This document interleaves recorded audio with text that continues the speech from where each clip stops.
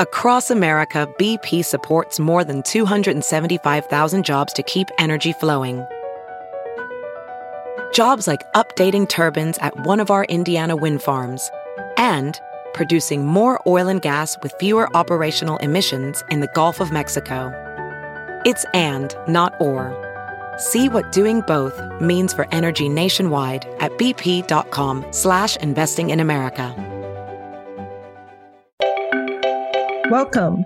This is the Victor Davis Hanson Show. Victor is the Martin and Neely Anderson Senior Fellow in Military History and Classics at the Hoover Institution and the Wayne and Marcia Buskey Distinguished Fellow in History at Hillsdale College. This is our Friday edition, so we do a news roundup, and we've got lots of news on the schedule today. One thing about being a democracy, it is definitely very exciting in the world of news. So we've got the debt deal made by Kevin McCarthy and Joe Biden on doc. And then we also have a speech given at the City University of New York coming up. So stay with us and we'll be right back with the news for the week. Hey, it's Kaylee Cuoco for Priceline. Ready to go to your happy place for a happy price? Well, why didn't you say so? Just download the Priceline app right now and save up to 60% on hotels. So whether it's Cousin Kevin's Kazoo Concert in Kansas City, go Kevin, or Becky's Bachelorette Bash in Bermuda, you never have to miss a trip ever again. So download the Priceline app today. Your savings are waiting. Go to your happy place for a happy price. Go to your happy price, Priceline. Welding instructor Alex DeClaire knows firsthand how VR training platforms like ForgeFX can help meet the demand for skilled workers. Anywhere you go look, there's going to be a shortage of welders. VR training can help welding students learn the skills they need to begin and advance in their career. The beauty of virtual reality is it simulates that exact muscle memory that they need. Explore more stories like Alex's at meta.com/metaverseimpact.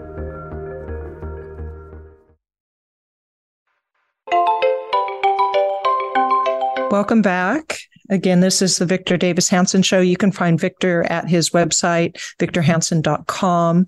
For those who haven't been there yet, please come join us. You can do a free subscription and get on our news and mailing list for all the free stuff that is on the website, including American Greatness articles and his podcasts and many other interviews that he does on podcasts and otherwise are also posted there. But the big thing is to get a subscription at $5 a month or $50 a year and join the VDH Ultra crowd, and they get writing exclusive to the website. So please come join us.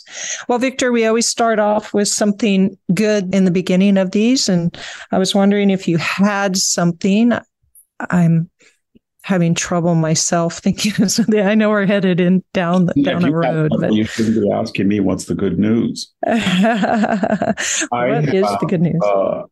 I personally feel that I turned the corner on long COVID. It's been 13 months and just the last 2 weeks.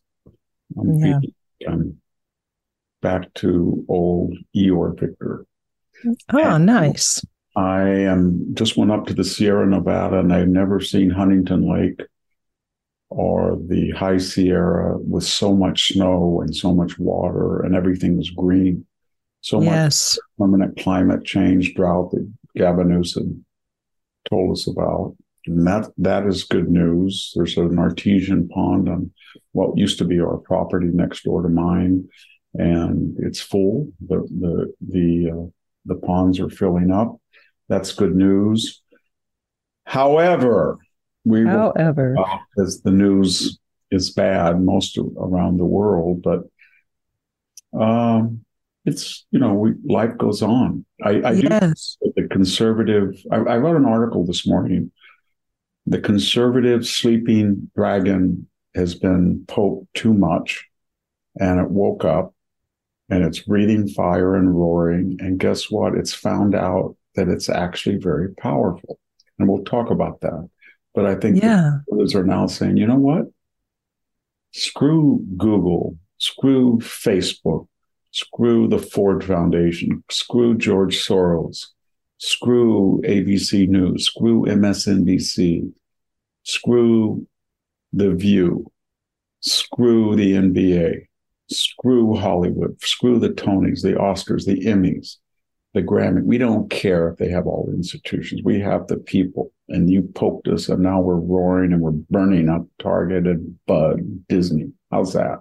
Yes. And maybe as part of that, had this for later, but maybe we can talk about it first. Those three veterans that got into a fight with a group of young people in San Clemente. I thought it was very interesting. They were walking away from this sort of horde of young people, and this one guy sucker punched one of the veterans, and he just turned around and ran straight into that crowd after that kid and went and got himself into a huge fight. But it was just entirely impressive that he was undaunted by the crowd. I was wondering your thoughts on that. Sucker punch him because the 3 Marines said on Memorial Day, it's against the law what you're doing with your firecrackers. Be careful, because I think some of the sparks were hitting them. And of course, all of these cowards felt brave when there was a huge mob. And then he went after one of them who hit him first.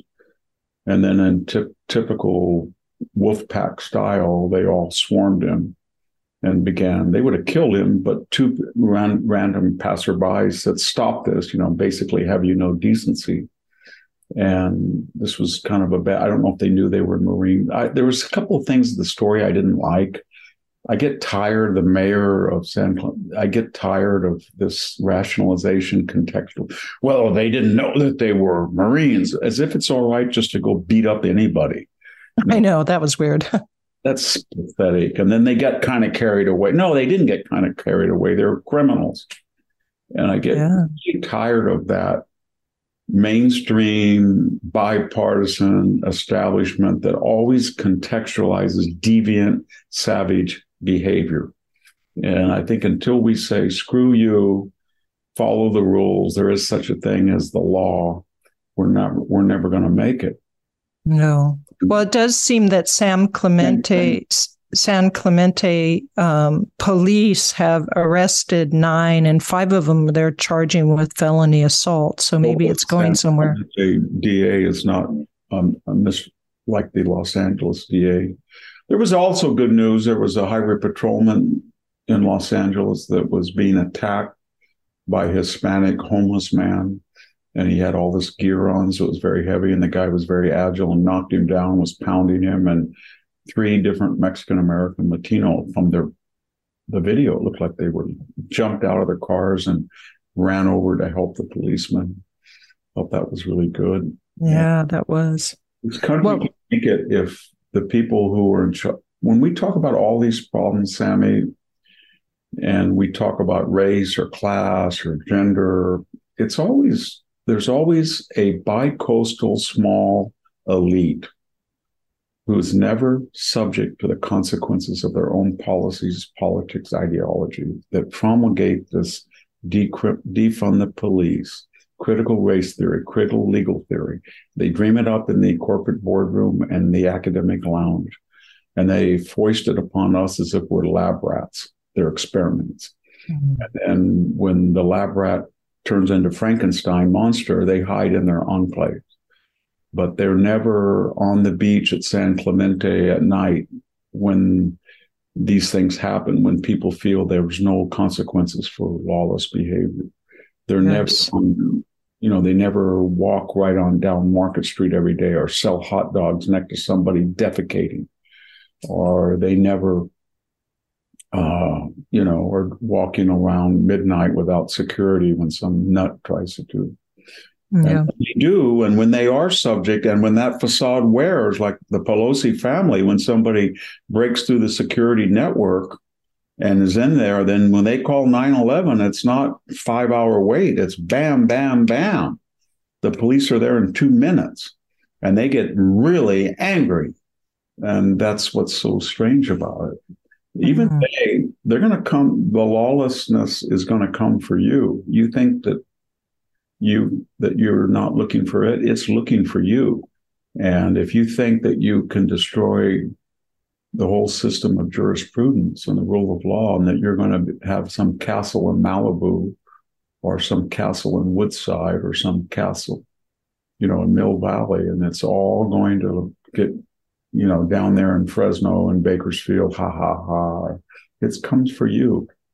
There's no... Yeah. Well, Victor, since you mentioned the faculty lounge, why don't we turn to the speech that was given by Fatima Musa Muhammad at City University of New York, which was basically anti-Semitic, anti-police, anti-capitalism, anti-imperialism, and a call for revolution. I was wondering your thoughts on that speech. Well, it's very hard to adjudicate exactly what went on because the City College of New York, they're very defensive now because they customarily review these speeches, right? Yes. And they didn't, or they did, or they didn't, or they did, because they're coming under a lot of fire. They're a public funded university. And there's three things that weigh against the fact that they were caught blindsided. One, last year they had an anti-Semitic radical speak. So this was in that tradition. And it doesn't matter whether students pick them or not. The ultimate arbitrator of who speaks on a campus is the administration and the president. Number two, they admit that the speech that was submitted to them in some form they looked at, but it was expanded upon by her ad hoc. Whether that's true or not, I don't know. But there at least is some indication that they had some foreknowledge of it. And three, Allah Stanford Law School and their DEI person, the dean of the law school was in the audience and apparently was caught clapping. So there was a institutional nonchalance or an actual endorsement of what she said. And that would not have happened if they had voted to have a student, a Reaganite, speak or somebody like that. They would have gone ballistic. So they're complicit, and they expect the New York taxpayer to keep paying them money while they subsidize, sponsor, and promote anti-Semitism, anti-capitalism, anti-Americanism. The next thing... okay, go ahead. That speech was entirely incoherent. She just started on a rant, and she brought no data. White racism, capitalism, imperialism, Zionism, all these isms. And you want to know exactly how that has made her life bad. She was born, I think, in Yemen, wasn't she? Yes. I haven't been to Yemen, but I've been to, I have been to Beirut. I have been to Jordan. I have been to the West Bank. I have been to Egypt. I have been to Syria. I have been to Libya. I have been to Algeria. I have been to Morocco. And I have been to Old Cairo. I've been to the hellhole of Tripoli. I have been to Algiers. I have been to Beirut. And I can tell you that, at least until the woke revolution, this is heaven compared to all of those places. So when her family or she comes over here and then she blasts this horrible country, this amoral, what's the question? Well, what's the counter to this? The Middle East? Is Islam? Arab governments? You chose to come over here. Your family did. You're still here. I know the left is going to say, oh, Victor, why are you descending into Neanderthal? If you don't like it, love it or leave it. No, I'm not descending into that. But something has gone wrong, we know, with illegal immigration. But it's also never disclosed, never discussed, never talked about. Something has gone wrong with legal immigration. We are taking people 1 million a year, and we are not inculcating them. They come to this country, and I'm generalizing, but generalizing, I think, quite accurately, with no civic education, with nobody saying, these are the principles of the United States that made you want to come. This is what capitalism did that distinguishes it from Yemen or from Mexico. This is what freedom of speech distinguishes it from Saudi Arabia. This is what distinguishes it from China, the rule of law. And we don't do that. And yet the immigrant comes in and surveys the institutional landscape and says, my little finger's in the wind. And I realize that if I play victim, and I say that I'm not white, or I'm not traditional, or not patriotic, or not conservative, then the lucre pours in, the scholarships, the speaking engagements, the graduation talk. The more that I distinguish myself as not part of the toxic, the better I do. And that's not healthy. We need to go back to assimilation, integration, or intermarriage. And if we can't do that, then we should not bring in any more immigrants, because what we're doing is we're importing people who feel that the first or their career will be enhanced by trashing their home. It's like saying, I'm having dinner, I'm inviting 6 guests, and you bring a guest in for dinner, and the first thing he says is, wow, that's an ugly sofa. Wow, I went to your bathroom and I saw some toothpaste on the counter. That's gross. Wow, who cooked this? This whole thing repulses me. And you'd say, what would you say? You'd say, get the F out of here. And so that's another thing. I cannot stand ingratitude. I'm quoting now, I guess, Tommy Lee Jones. Remember that scene in Lonesome Dove where they're beating up Newt and he goes berserk and hits the requisition officers from the U.S. Cavalry, and then all the townspeople are astounded that Tommy Lee Jones went nuts. And he says, I will not tolerate bad behavior. That's what I think we all need to be like. We need to hold immigrants, legal, illegal, to one standard. You chose to come here. We didn't go to your country. We didn't invite you to come. You chose to come, and you have some moral obligation to enhance your host rather than to get up in front of people at a graduation ceremony and defame and libel Jewish people and American institutions and brag as if the antithesis to America is so superior, which you yourself did so much to flee from at all costs. And that's not asking a lot. Well, Victor, how about let's look at the debt deal made by McCarthy and Biden. And the news seems to be all over the place on it. But if I could sum it up, it seems that there are some pros, spending cuts, $1 trillion over 10 years, that those who side with it are presenting. And then those Republicans who are not happy with it say it's not enough spending cuts post-COVID, that they're allowing the FBI, the IRS, and the National Institute for Health to have spending increases, which they cite the increases since 2019. And the other big critique is, well, the left isn't saying anything, so they must be very happy with this. So what are your thoughts on this debt deal? The reason that this conservative base is angry is because of this. But let's be clear. In 1998, 99, and 2000, I think it can go back to 97, we had a balanced budget. And we would have been on track to have paid down what was then about a $5 trillion debt. We'd be debt-free now. And that was accomplished by Newt Gingrich demanding a spending freeze and increase, and Bill Clinton getting a tax hike, which is about what it is now. Okay. And then George W. Bush, after 9/11, he had big tax cuts, but he did not have spending cuts. In fact, we had No Child Left Behind. We had prescription drug, you name it. We had the whole Homeland Security, TSA stuff. So we expanded government. So let's get that straight. And then what happened was George Bush in 8 years increased the national debt to, I think, to about 3.5 or something to 8. Then we had big spending Obama, who got it up to almost, he doubled it in his 8 years.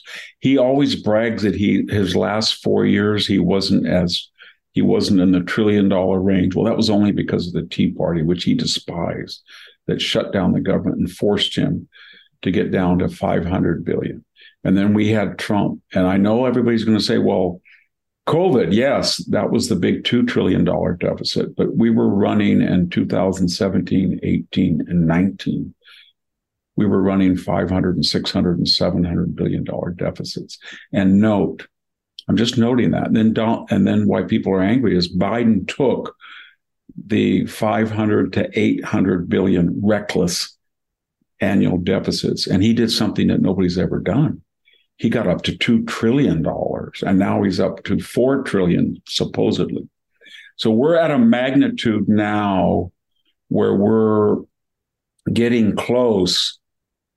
Our national debt's 33 trillion, right? So the annual deficit is getting close to 8% a year of the national debt. And if you look at the national debt as in terms of GDP, we owe 130% of GDP. So all this Democratic talk about, oh, we have to do this and this, you don't have the money. You don't have the money. And all this Republican, we're going to do that.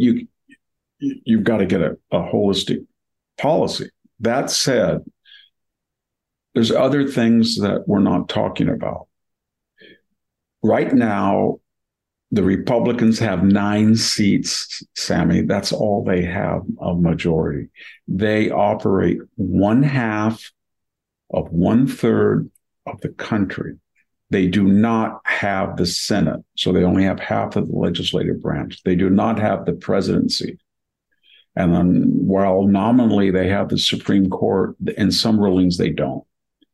So they don't exercise enough power to demand the types of necessary action if they were smart and wise and brave enough to do it anyway. So we're all screwed is what I'm trying to say until both sides can say, you know what? We don't have the money. And it's not a matter of revenue. The revenue keeps going up every year. And the taxes, whether it's property taxes or state and local taxes or Social Security payroll taxes, the level that they hit you on Social Security, that limit goes up every year. And we're back up to almost 38%. So it's not a matter of revenue. I would say to my Republican friends, if you're outraged at this, okay, I agree with you. But you have not won 51% of a presidential vote since George H.W. squeaked by 51.2 or something against Mike Dukakis in 1988. 35 years ago. Is that right? Yeah. Yes. Okay. So why is that? And out of the last 8 elections, 92, 96, 2000, 2008, 2012, 2016, 2020, you have not won the popular vote. So don't all of a sudden say, oh, we got to stop it. You don't have the power. You don't have the power to stop it. If you want to shut down the government, I'm all with you. But you know what? You're going to get killed in the media. And so, yeah, Joe Biden's got the presidency. He's got the Senate. So what did you expect? So instead of screaming and yelling, don't nominate candidates that lose the popular vote. Or if you're going to nominate them, go out and outraise the Democrats. You can't tell me that it's written in stone they've outraised you 3-1. Or start going in and stopping this crazy changes in ballot lien laws. But I wasn't impressed. I'm sorry, I wasn't impressed with the George H.W. campaign of 1992. I was less impressed with the Bob Dole campaign of 1996. I wasn't impressed with the George W. campaign of 2000. I was less impressed by the McCain. That was pathetic, 2008. I thought the 2012 Romney thing was pathetic. And I supported Donald Trump, but there was the Republican split, the never Trump. I couldn't believe he won the Electoral College.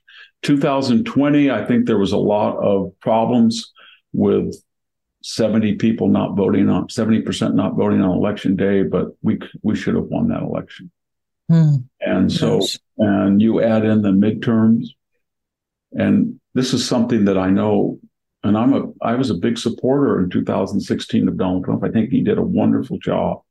But my God, when you have the presidency, as we did in 2017, and you had the Senate as we did, and you had the House, and you can't submit and approve and ratify a reasonable budget, and you have to borrow $600 billion for 2.7. When you have then you're yelling and screaming about these mega deficits, and all the Democrats are doing and saying, well, you know what? You believe in deficits. You spent $700 billion and you're the tightwad. So, we're spendthrifts. But what'd you expect? If you don't like it, take back the Senate and the presidency. And that's where we are. Yes. And do you think that, go ahead. We're broke. We're just borrowing it. Yeah. Look at the interest. We're just skating by, and all of a sudden the interest rates are going sky high. And when you have to service $33 trillion, you do it at 5%, 6%, 7% a year. You're getting up to, you can get up to a third of your budget very quickly. That's just going to interest. And then the only way to get out of that is to either inflate the currency like the Germans did in 1923, pay back what you owe in wheelbarrows of empty currency, or you can go expropriate people's money, their 401ks. You can do that, give them credit for security, or you can just renounce it and say, you know what? I'm sorry, Mr. and Mrs. Smith, that have their life savings and treasury bills. We don't have the money, so we're going to start from scratch. And you think, well, Victor, you can't do that. I was a member of Sun-Made Raisin Cooperative. Same thing. It just spent money and that it didn't have. It kind of hid it. And then we all had capital retained. My family had $88,000. And one day, Mr. Frank Light, the CEO, said, you know what? It doesn't exist. Sorry, we're not going to pay you. Well, we had a contract. We put 7% of our money every year you took from us. You put it in the revolving fund. Screw you. It doesn't exist. You're back to zero. And you say, well, I'm going to quit. Well, good. Get out. That way we'll have fewer people that we owe. And that's what they did. And that happens all the time. Yes. Look at what Barack Obama did when he came in, when Chrysler went under.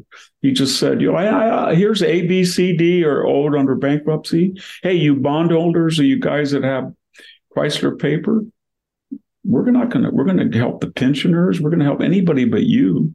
So you're not going to get paid. Well, that's not right. Well, it's true. There's no money. And so that can happen if we're not careful.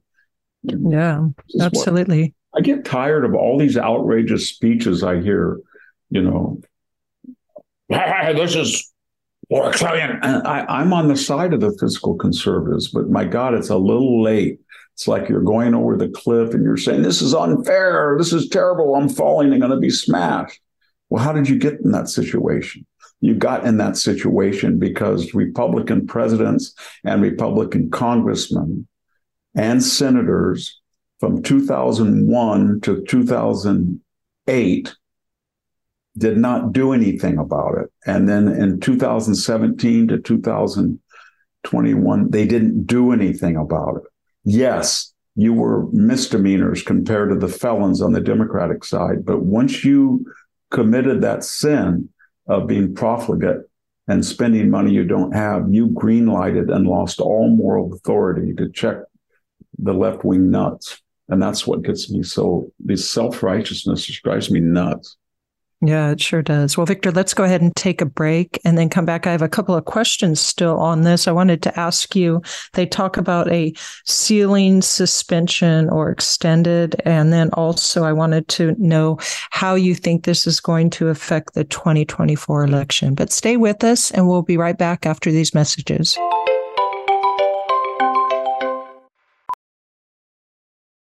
Welding instructor Alex DeClaire knows VR training platforms like Forge FX help students master their skills. There's a big learning curve with welding. Virtual reality simulates that exact muscle memory that they need. Learn more at meta.com/metaverseimpact.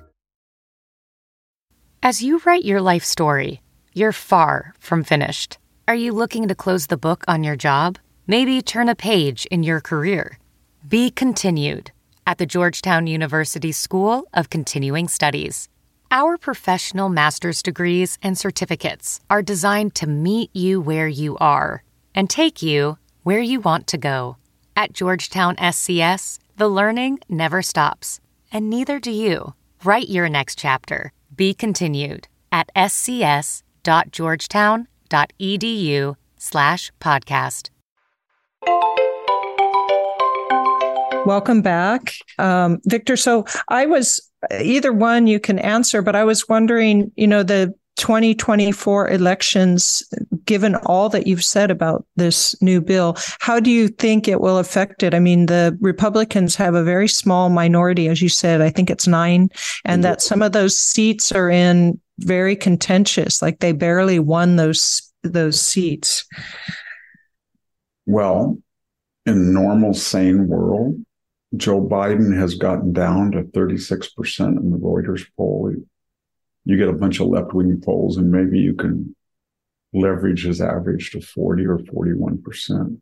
Look at every one of these issues at his hallmark agenda: border, crime, budget, inflation, interest, you name it. Energy is below 50%. Some of them are 35% on the economy. So it should be a field day. You look at the actual makeup of the Senate, there's a lot more Democratic exposure in re-election than there is Republican in the Senate.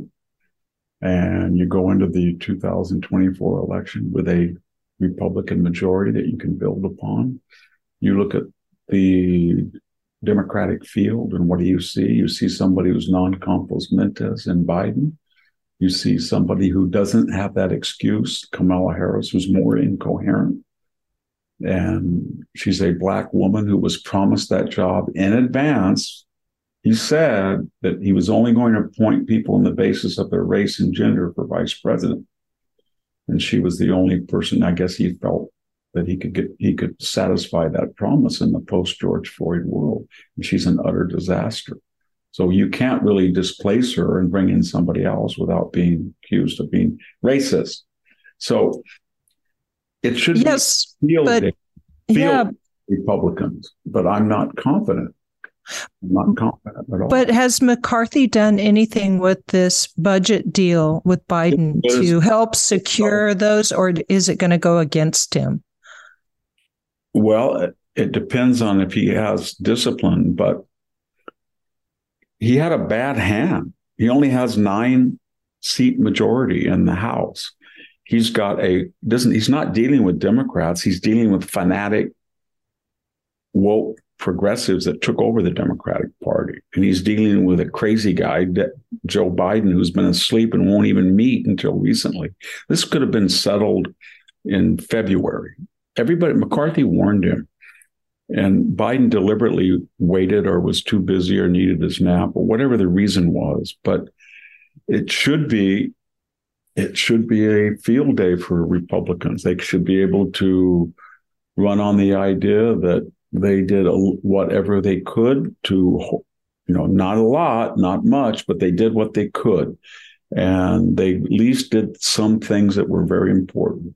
And what was one of them? They make students now have to pay back their loans. That was just insane that here we are a year after the COVID epidemic and everybody was just riding high and thinking, you know what, I'm never going to pay that $1.7 trillion tab. I think it's $2 trillion now back to the government. We stopped that. We had some little anemic, but nevertheless some requirement that you work if you're going to take federal money. People got angry at that. But as far as the actual money, what Joe Biden, everybody remember what he did is he printed $4 trillion and then we're going back down to about $2 trillion. And so everybody said, well, why don't you get it back to $500 billion deficit? Yeah, that'd be nice. Why don't we get it back to where we was when we had the Senate and the House and the presidency?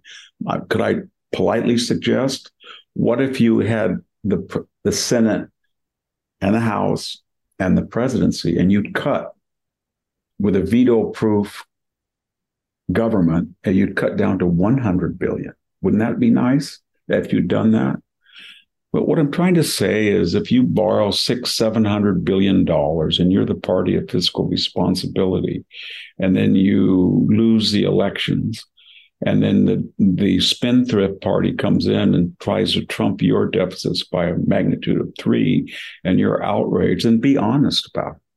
Just say, well, we're furious because you're borrowing 3 times what we borrow. But they don't say that. And that's what gets me angry. Oh, we can't do this. This is not sustainable. We're the part. No, you're not. You know, the left has one point. You go look at federal, just go Google. If you don't trust Google, I don't. Yahoo or whatever. Google federal deficit, federal budget deficit year by year, and go back. And it starts, just go back, 30 years. And you will see, and I'm serious, Sammy, that under the Democratic administrations, you can say, well, they raised taxes, whatever. But there's 4 years there where we did not borrow money. And it was Gingrich was Speaker and Clinton was president. And for those who say, well, we raised taxes. Well, the taxes were no longer higher there than they are now. So you figure. Yeah. Somebody did something right. And I get really tired of, again, self-righteous. Yeah. What can I just ask you the last technical question, which was, what does it mean to suspend or extend the ceiling of the debt? Does that mean they have no ceiling, or what? I couldn't. It's everywhere, and I can't figure out. The House under our Constitution appropriates money, right, for programs. The president submits a budget. The House approves or disapproves, but the House doesn't have to approve anything. So if the president has a budget and it is way, way over what the House thinks, the House, and it has to be, passed by the House and Senate. But if the House thinks it's too extravagant, they can just say, we're not going to vote on it. And then what happens? We have no budget. It's not that they reject it. They just say, we're not going to vote on it. And then we have no budget. And there's a certain time, according to our fiscal protocols, where, it's like you turn the pump off on a farm for your house water. So you're not getting any new water, but the water that's in the system under pressure, you get 1 flush per toilet. And you can maybe fill up, 12 ounces of water. Then it's gone. Well, we have money in the pipeline. And that is when we run out sometime if we don't extend the amount that we can borrow, i.e. print, then we're going to run out of money, except for, I think it's Veteran Affairs and some special programs. And then people don't get their checks. And you know what happens when they don't get their checks? The whole country is subsidized by the government. And when the last time we had a meltdown, there was almost a riot because there's so many people that have zero income other than a welfare or social security check. You cut that off, or a pension, there's nothing. Yeah. They literally. So a suspended or extended ceiling on the debt means that there's just whatever the natural ceiling is going to be given whatever the president's proposal is. Legal construct that says, we're not going to give you the permission to borrow more money after this debt. So you have 33 trillion you borrow. You need this year 2 trillion more to go up to 35 trillion. Okay, you can do that. And that's the only thing that the House of Representatives, that's the only ammunition that a Republican majority, and they're right about that. That's the only clout they have. It's sort of like Samson and the 2 pillars. The Republicans will say, we're not going to approve it. And then Biden says, and you're going to shut down the government? And then we're going to demagogue you and say that all Granny is out on the street eating dog food because of you, because you wouldn't just sign a piece of paper. And then they're going to say, yes, but we do that every year. And each year the currency gets worse and worse and worse. And we're bigger and bigger in the debt. And at some point we have to say no mas. And that's how they go back. But generally, the The Republicans lose when they shut down the government. Why? Is it their principles? No. They're very principled. The problem is they don't control Silicon Valley, the media, the popular culture, the bureaucracies, the administrative state, and they get killed in the court of public opinion. The only time they've ever done it is during the Tea Party. In the long term, it works. If you go back and look at Obama, once the Tea Party got so furious over those big deficits he started, and they shut him down, and they took back the Congress, the House, and then the whole Congress. He was like Trump. He came in with the House and the Senate, only he had a veto-proof Senate. But it worked in the long term, but they got killed in the short term. I think they're going to be helped by the fact that they did something. Yeah. Taxpayer. But had they shut down the government, I'm not sure they could have won that PR battle. Yeah. Okay. Well, let's then look and go to there's an article in Powerline by John Hendiker that says that flattening the curve, which was a statement made or a policy directive, I guess, or about the COVID in the COVID policy in the beginning, where they said, we're going to lock down temporarily so we can flatten the curve, meaning that we won't have so many people with COVID overloading the system initially. And he says he's found in a memoir by Deborah Birx that she says that they instituted this idea of lockdown as flattening the curve before they would do a more aggressive policy that would look more like Italy's lockdown. And so here is his evidence that flattening the curve was a lie.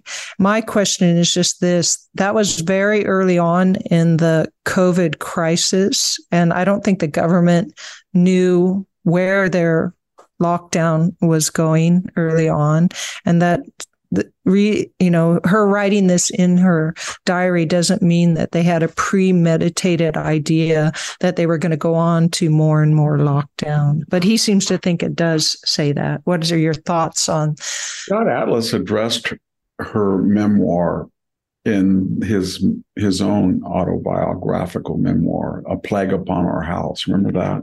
Yes. In that memoir, the villain is not Anthony Fauci so much as her, Dr. Birx. And it's primarily because she was always, from the very beginning, for a complete lockdown. And the problem with what you said, Sammy, is this. There was a whole corpus of research prior to COVID, some of which Obama followed with Ebola and swine flu. At least he brought it up, that masks are very little utility unless you're sitting right next to somebody who's spraying. Even then, they collect the virus on the mask material, almost like a petri dish. It's two, that absolute lockdowns versus targeted quarantines, targeted meaning rest homes or retirement villages or something like that among the most vulnerable. But there hadn't been very much evidence that quarantines that were complete lockdowns rather than targeted work. So what I'm getting at is there was a whole corpus of research over the last 50 years that suggested if you locked down the U.S. economy completely, we'd never done that before, then the effects of it, the ill effects, would outweigh the dangers of the actual virus. And by that, I mean in two ways. Number one, suicide, spousal abuse, family abuse, drug abuse, medical procedures, misdiagnoses, school lockdowns, robbing children of those formative years of instruction. All of that would weigh much more negatively than would the infection of the COVID virus. It was known pretty early on with COVID that, and I'm speaking of somebody who got very ill from it for over a year, so it's not like I'm trying to play it down, but it was very early on that most people, unlike myself, got over it. You may have had long COVID, 10% of them, but it wasn't. And part of the problem was that when you locked down everybody, it was like shooting a shotgun at a deer or something from too hard. You just scattered your shot versus a bullet directed right at it. So if you had been smarter, you would have taken all of your resources, kept the schools open where we knew children were not susceptible to the same degree as adults, and then put all of your money and manpower in rest homes and the elderly. And we didn't do that. We tried to do everything, and we protected people who didn't need protection. We shut down institutions that were essential for health. And then most importantly, we censored, denigrated, maligned people who disagreed. So a person like Scott Atlas or Jay Bhattacharya or Martin Kulendorf, we tried to destroy. Now there's 300 today, 300 scientific papers that have been withdrawn in the major journals because they were fraudulent. In other words, once the government, the narrative was locked down this, and only the government knows how to treat this disease, and you have to use Paxlovid, maybe in the vaccinations, and there's no such thing as a herd immunity. And if you waver from that and you say masks have no utility, or show me an example where a complete lockdown was beneficial during a pandemic, or hydroxychloroquine or ivermectin or Singular, any of these off-label uses have no utility. And that's what these 300 articles were saying. They've all been rejected. So what am I getting at? Well, look at China right now. They've got a little mini epidemic of COVID, and a lot of people think it's because they locked down their population to further extremes than any other country, and people lost some of their natural immunity. I'm not saying let everybody get infected, but when you lock down people, you weaken their immune systems. And so what's happened with China, they're much more vulnerable than we are, or than Europe is. And so that was another downside. So what I'm suggesting is, had we gone back and listened to dissidents, we might have had a partial lockdown. People would have been exposed to the virus, the vast majority of whom would not have been seriously ill, and would have developed something which was taboo to talk about, called natural immunity, which we know now was as valuable, if not more valuable, than vaccine provided immunity. We would have looked at therapeutics and said, you know what? There's never been a successful vaccination against the coronavirus. So the idea that we're going to make a magic Operation Warp Speed vaccine that's going to be the cure-all is just fanatic. It's just not going to happen. That's just the talk of zealots. And so what we should be doing is, if we're going to produce new vaccines, we should be working with palliative care and off-label usage. So you look at the literature, and there are people who have shown that there are particular drugs that are out there. You know, ivermectin actually had some utility. So did hydroxychloroquine. Not maybe as much as their supporters claim, but it had utility as an anti-inflammatory and antiviral. So did montelukast, Singular. So did Pepcid.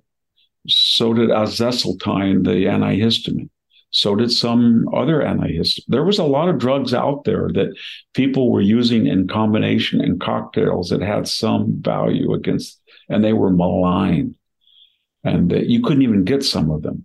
These regular over-the-counter or pharmaceutically prescribed drugs, you couldn't get them. They were so paranoid.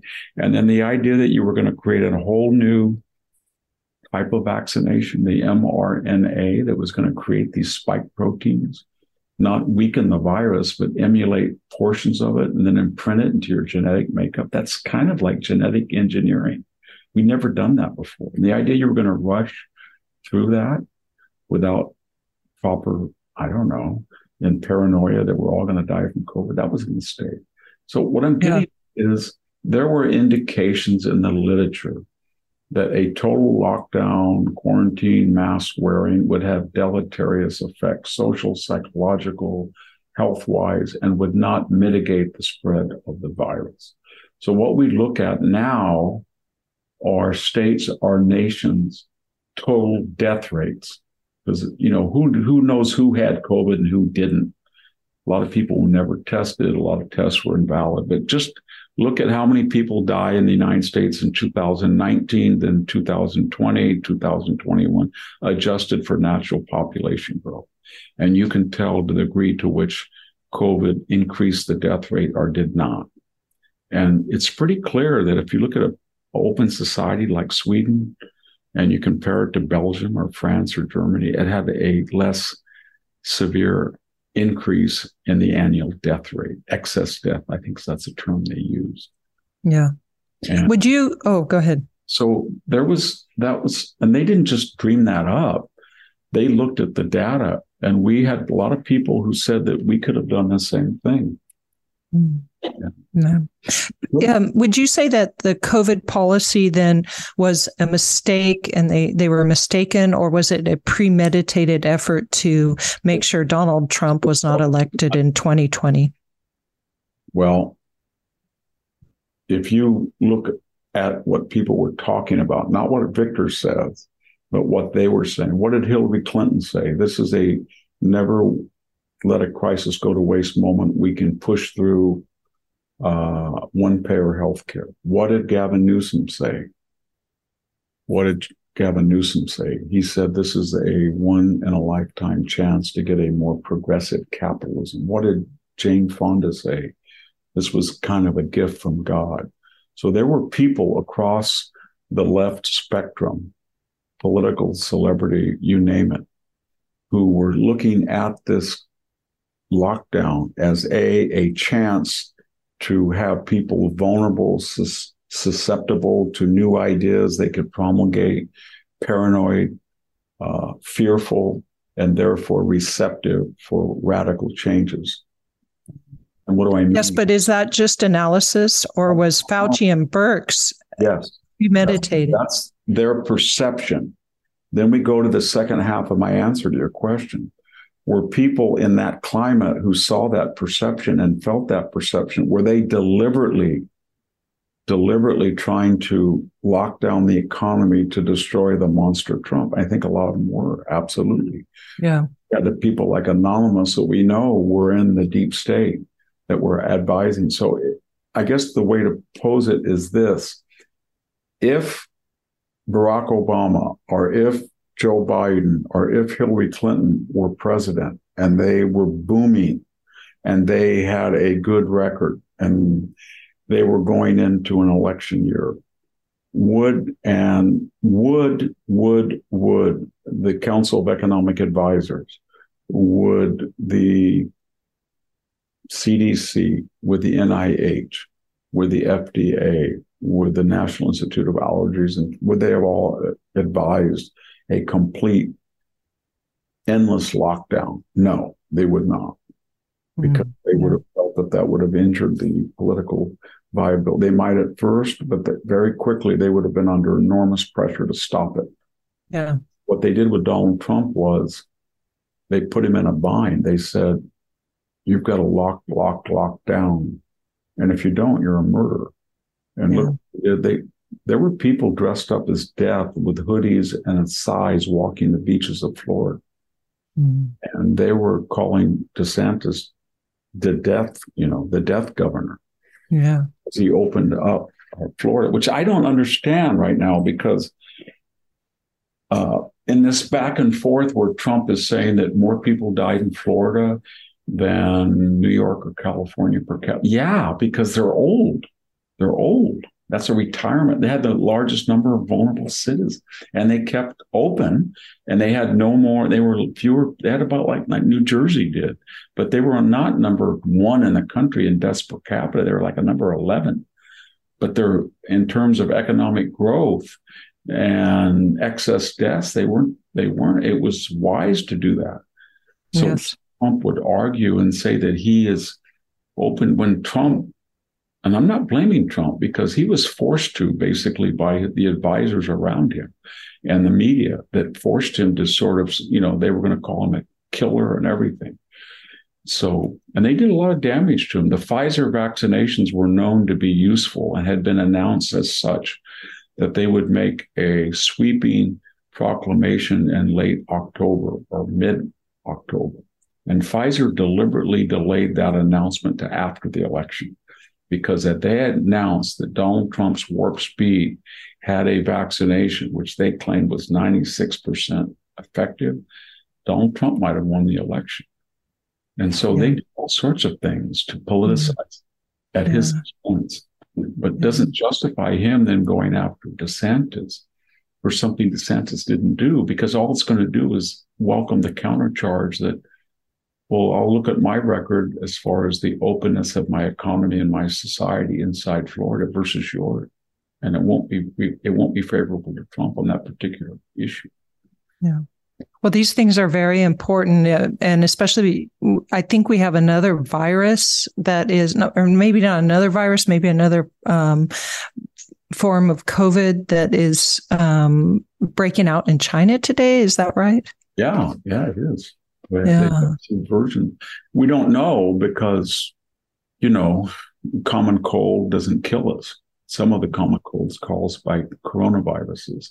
Some of them, SARS-1, SARS-2, they have different levels of morbidity and lethality, but you do get apparently some natural immunity or vaccine residual immunity from what we've gone through the last 2 or 3 years. So these new variants are trying to find, biologically and genetically and in Darwinian terms, are trying to find these viruses ways to be more resilient and to get inside our immune systems. And that means that they might be more lethal, I suppose. But so far, everybody you see at those crowded airports, if you had a little red glow on the people who were vaccinated with boosters or who had got COVID, or everybody would have a red glow on their head. It's 95% of the population either has had COVID or was infected, which, by the way, was sort of what Scott Atlas said, perhaps not so diplomatically, but he just said eventually the thing's going to peter out when everybody has natural immunity. Yeah. All right. Well, Victor, go ahead. Did you have something more? Let's go ahead and take a break and come back, and we'll talk a little bit about Trump's recent antics. So stay with us, and we'll be right back. There's something magical about unboxing. When you unbox BritBox, you uncover a world of British entertainment. Stream the UK's most brilliant series, including new and upcoming seasons of Shetland, Father Brown and Death in Paradise. Plus new originals like Payback, Irving Welsh's Crime and Archie, the story of Hollywood's greatest leading man, Cary Grant. Unbox BritBox and escape to the best of British TV. Stream with a free trial at BritBox.com. Welcome back. Victor, so recently Trump has criticized his former press secretary, Kayleigh McEnany, who is a Fox News anchor, and she was doing her job and talking to some specialists, and she happened to say that DeSantis was, quote, closing the gap, and Trump did not really like that, so he said Fox needs to hire real stars, and Kayleigh McEnany is milquetoast, and she had been his big defender while he was in office. So my question is this just the beginning of a campaign of vitriol? Because I'm not looking forward to that myself, and I have a feeling a lot of our listeners are not. But what are your thoughts? Well, she was talking about the Iowa caucus, and there had been movement toward DeSantis after he declared in one poll. And she suggested that I think he was from 40 to 30%. His lead had declined. And he took issue with that because the majority of polls don't show that. But more importantly, he took issue because with Donald Trump, it's loyalty or you're a traitor. There's no shades of gray. So she had been appointed by him after working at Fox. And in Donald Trump's way of thinking, when you say Kayleigh McEnany, who knew her? Did you know that name before she was press secretary? I didn't. No, that's true. Occasionally as a reporter, right, in the field, or a makeup anchor when somebody was sick. But that magnified her position. So in the Trump world, then she owes absolute loyalty and can't show any hint of doubt. If you look at her point of view, and I'm trying to be a fair broker here, the idea that she's milquetoast is absurd. You remember those press conferences when she went in there, and small, petite woman, and she had that binder, and she wasn't like Corinne Jean-Pierre who read. She didn't read all scripts. She just had this so that ad hoc, when they lied about Russian collusion or the lap, whatever it was, she just flipped to the color-coded, and she read them the riot act. But my point is, they were mean, savage. It was like today's press conferences are like a game, a joke compared to what she went through. So the idea she was milquetoast. And you know what was weird is that she bested the reporters. She was as good or better than Sarah Huckabee Sanders. So she was magnificent. Yeah, I thought so too. She did a great job. A small, petite woman who was trying to defend the president. And it was easy to defend his policies, I think, but Trump being Trump, I mean, he would say or tweet things that they just fixated on, and they hated her. So I guess your point is that after doing all that for him, why would he suddenly attack her? And that's why it was the answer. The thing about Trump, you got to remember, and I did write a book about him, so I read all of his books, and I examined, thousands of pages of transcripts of things he said. And I looked at all those YouTubes when he was back on Oprah and everything. Is two things. And I think if you understand these two things about Trump, you can understand his modus operandi. He believes in deterrence. So his way of thinking is, I've got a lot of people that work for me. And we know what happens when John Bolton defects and has a memoir. That hurt me. And that might have helped me be impeached. So I'm going to stop it. And I'm going to devour any former subordinate that does not express 100% solidarity with me. And that will send a message to everybody out there that work for me. You better be on Team Trump, or I'm going to try to destroy you. Maybe destroy can be defined as make you look negative in the poll and in the media, because everybody who gets in a ring with me, no matter how crude or uncouth I get, people expect that of me. They don't expect it of you. So that's one thing. He does believe in deterrence, and that's why he's doing it, because he does not, and he's done that with Congress people too. The second thing is a little bit more subtle. Donald Trump has a long memory, but I know people are going to say, are you crazy, Victor? But he's vindictive, and he's not vindictive when he sees what's in his self-interest. So take Ted Cruz. Lying Ted Cruz, and he went after Ted Cruz's father and claimed, remember that? He was a communist. Yeah. I mean, some of the stuff about Ted Cruz's wife, and you would think after that there'd be no way in the world they could reconcile. But then Trump went down and campaigned for him. And Trump praised him to the skies. And Trump did that with a lot of people, which said that he's capable of seeing what's in his self-interest, or he's not that vindictive. And that's what's so he goes after Kayleigh, but if he wins the nomination, he wins the presidency, he'd probably be pretty fair to it. My former congressman, because I've been redistricted, was David Valdeo, right? He was one of the 10 people who voted to impeach Trump, right? Yes. 8 of those 10 people were destroyed by Trump. I mean, he didn't give him any money, or the RNC didn't. He campaigned against him. But he understood that Valadao was in a +8 Democratic district. Our district is. And Republicans can't win that unless they kind of be flabby on a couple of issues. And David was, but he should have never voted to impeach Trump, but he did. And the point was, after that was over, that impeachment didn't change the impeachment. It would have been impeached anyway. And David could come back and win re-election if, Trump didn't come all the way out to the San Joaquin Valley and damn him to hell. And he didn't do it. And David didn't apologize. He just kind of left him alone. And David squeaked by. And I couldn't believe that happened. But then it reminded me that for all of Trump's bitterness and hatreds of people, he does not carry a grudge in the same manner that the left does. He's willing, if you go to Donald Trump, apparently, and you say, look, this SOB stabbed you in the back, but right now this SOB is for you, and he's of some utility. And Trump would say, what do you want me to do? Okay, I'll go campaign. There's no such thing anymore as little Marco. And if low energy Jeb wants to come and talk to me, I'll be happy to come and talk to him.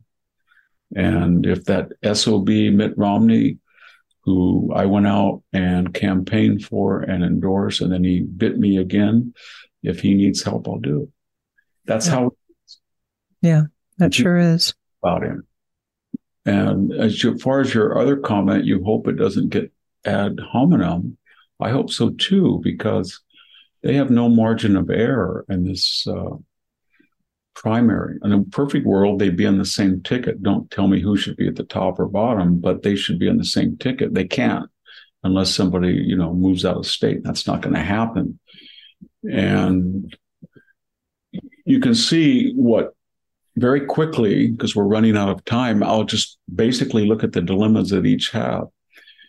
Ron DeSantis's dilemma is he has a great record, but he can't criticize Trump's record because there's no major issue they disagree on, except if he says, well, Trump locked down the economy, or Trump spent too much money, or Trump trusted the administrative state, or Trump made bad appointments, or his COVID lockdown. That's pretty much where he has to work within those sidelines.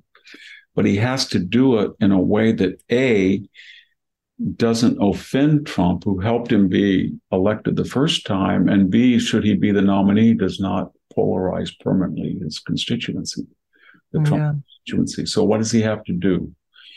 He's got to say, we owe a lot to Donald Trump because his recalibration of the Republican Party saved the party and saved the country. And whether it was China or energy independence or deregulation, Donald Trump did on our trying to secure, and indeed by 2020, securing the border. He did a lot of wonderful things. And he is the target of an uncalled for vendetta who are trying to destroy him and his family. And that's abhorrent to me. However, I can't improve on that, but I will promise you that I will not be, because I have a different persona than he does, I will not put you in positions in which porn stars or somebody comes out of my past and tries to weaken me and therefore the agenda. So you get the agenda with me without the psychodrama. That's one thing he's going to say. Number two, he's going to say, and I don't know he's going to say this is what I think. He's going to say, I'm in my early 40s. I'm not 76, nor will I be 78 should I be elected, nor would I finish out my term at 82. We've seen Dianne Feinstein. We have seen Joe Biden. We have seen Nancy Pelosi. A person's got to know their limitations when you get in your late 70s and you're not in perfect health. And that's what his argument will going to be. And then third, he's going to have to say, we need to win elections. Let's not go back and replay 2020. We as a party lost 7 out of the last 8 popular votes. We haven't won 51% of the vote since 1988. Donald Trump did not get the popular vote in 2016. Donald Trump did not do well and lost the House in 2018. Donald Trump did not get the popular vote in 2020. Donald Trump lost the Senate in 2002. That's 4 elections that he has not been able to win the popular vote in a way that was possible. So that's going to be what he will say. I can win. I'm looking forward. I'm not going down the cycle. And then on the side of Trump, he is going to say, well, if I had such a good record, why are you running against me? And I lost those elections because of the media and the deep state, and I've become attuned to them, and I now understand how they operate. So we're going to win. And we got Biden to show you what happens when you let the left take control, and it's been a disaster. And I hope you get elected, and you're still young. So there would be nothing wonderful that I would participate in a DeSantis 2028 campaign. I would be elected in 2024. I'd have another smash up 4 years, and I would coronate you as my successor. What is so wrong with that? Do you have to be president in your 40s? Why couldn't you be sober and judicious and hone your skills and keep your promises that you're going to? That's what he's going to say to Ron DeSantis. That would be an argument. And then Donald Trump then has to be very careful. I said that DeSantis has to be very careful about insulting the Trump base or attacking Trump personally. Same holds true for Donald Trump, but he's kind of violating that. You mentioned that you were uneasy with Kayleigh, but he is, they're running ads that, do you really believe that a picture of Ron DeSantis suggests he's a groomer of young girls? I don't. That was a terrible commercial. And some of the commercials are just silly. And they're mean-spirited. Yes, but are they effective? That's the problem. They are with me and you, but... Because there are 3 things that were in play that account for DeSantis, who was only down by 8, being down in polls at 30 to 40. And let's enumerate them. Number 1, the natural and deserved empathy that Trump got for these out-of-control, outrageous indictments by Wright and by Bragg and the ones that are coming from the 3 other prosecutors. That gave him a lot of empathy. Number 2, DeSantis had not declared his candidacy, and people in the media had beginning to turn on him and calling him Rudy Giuliani in waiting, as remembering what Giuliani did in 2012. And then 3rd is what you mentioned, Donald Trump's ad hominem, make him bleed ads. We don't know the degree of each of those roles played, but we're going to find out really quickly, because in the next 30 days, DeSantis is going to unleash, no doubt, this huge war chest he has. He's now a declared candidate, and people are going to see that there's an article this week about Letitia James. They're already leaking to the media that Donald Trump just didn't overvalue his assets 10 years ago. Everybody does that, but he did it by magnitudes of, $50-60 million to dilute banks. I don't think there's any merit to it, but you can see where that's going. So we're going to find out to what degree DeSantis's candidacy, what degree Trump's legal sequential challenges, and to what degree these ad hominem attacks change things. Yes. I have the answer to that. My only answer is to all those who are listening who are unshakable Trump supporters and would go vote for nobody else but Trump, and to those people who liked his policies but felt DeSantis would be a more effective emissary that could win and break this Republican 35-year problem of getting presidents elected, just stay within the sidelines and agree to back the nominee. And more power to the debates, and let's have a free-for-all, lucha libre, and let's go at it. But let's keep it as Reagan did, the 11th commandment. Let's not get dirty below the belt. And more importantly, let's have everybody swear that they will endorse the nominee. It'd be very good, as I said with Jack, that for DeSantis to say that when he's way down. He should say, right now, I plan on getting the nomination, but if I should not, I will do my best to make sure Donald Trump is president. And I ask him to do the same. And then if Donald Trump tweets and things with hints that the MAGA base would never support that DeSantis, i.e., I might be a spoiler and run as a third candidate. I don't think he will, but that's a threat that he feels of some value. Then that would hurt him if he won't do that. Yeah. But the point is that at this late date in American decline, we don't have any. There's no margin of error. There's no luxury anymore.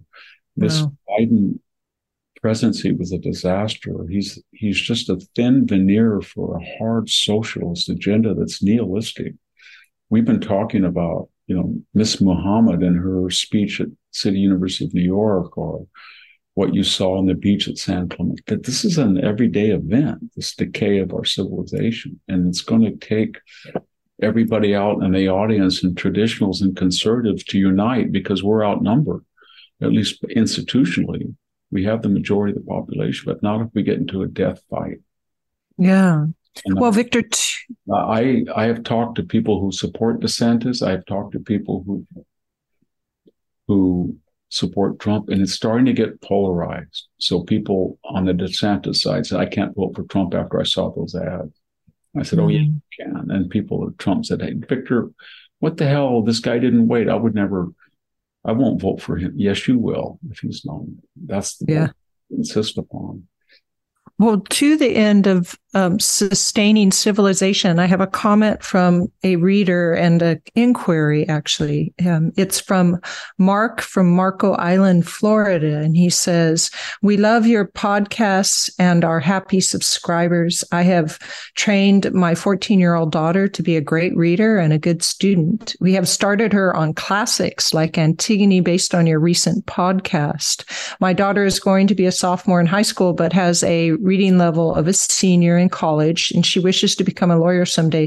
Could you give me a reading list for her and me to grow to love the classics? And I was thinking, maybe where would you go after the Antigone? And maybe a couple of books, Victor, not the whole list, but. Yes. Well, the greatest epic is Homer's Iliad, the most accessible for students in high school is the Odyssey. So I would start with a great classical translation, Richard Lattimore's Odyssey. That would be number one. That would be a wonderful introduction to all sorts of things about issues of heroism and family and the unexpected, etc., leadership. And then I would pick one play from each of the authors. Now, if the person was a college student, I would say Aeschylus's Oresteia. But the shortest of the Aeschylean plays, I think it's the shortest play in all of Greek literature, is The Prometheus Bound. That's a great play about the rule of Zeus and unyielding resistance, and to what degree when you resist authority, it becomes self-destructive to you and people around you. So that would be in one play. I would read the Antigone, as I said. The Oedipus is good too. So my favorites are the Philoctetes and the Ajax, but that's kind of a perverse taste of mine. And of Euripides, there's some great plays. The most popular is the Medea. I think that would be a good play. The Bacchae is the most sophisticated. I think it's the best play in Greek literature, but I would hold off on that. And then very quickly, I would look at some key, no student in high school. I was assigned it as a freshman at 18 in college to read all of Thucydides in 3 weeks, and I didn't know what I was doing. But there are certain passages within the history of Thucydides that I think a student would really benefit, could master. Number one, the funeral oration of Pericles in Book 2. I think that would be the Stasis at Corcyra, the revolution at Corcyra in Book 3, the Melian dialogue in Book 5, the plague in Book 2, and then finally the last portion of Book 7 on the fate of the Athenian expedition to Sicily and Comet. That would be wonderful. I would Herodotus's account of the 300 of the speech on democracy, oligarchy, and monarchy that he has between three players on the Persian side. I would have a description of the Battle of Salamis. Those would be good passages to start out with from Herodotus. I would have one comedy. Probably the best and most accessible of the 11 comedies of Aristophanes is the Lysistrata, about the sex strike to end the Peloponnesian War. It's pretty funny, actually. My favorite, again, perverse, is Acharnians, but I wouldn't recommend that to others. And finally, you should have some poetry. And Greek lyric poetry is quite rich. I would read 4 or 5 poems of Sappho. I would read some short poems of Archilochus. And I would read 2 or 3 of the longer ones of Simonides. And I think that would be a good introduction on the Greek side. Yeah. Well, thank you, Victor. Latin recommendation, but we'll wait till another date for that. Yeah, we'll do that. Thank you very much for all the wisdom and the commentary on current politics. We really appreciate that. Well, thank you, everybody, for listening. This is Sammy Wink and Victor Davis Hanson, and we're signing off.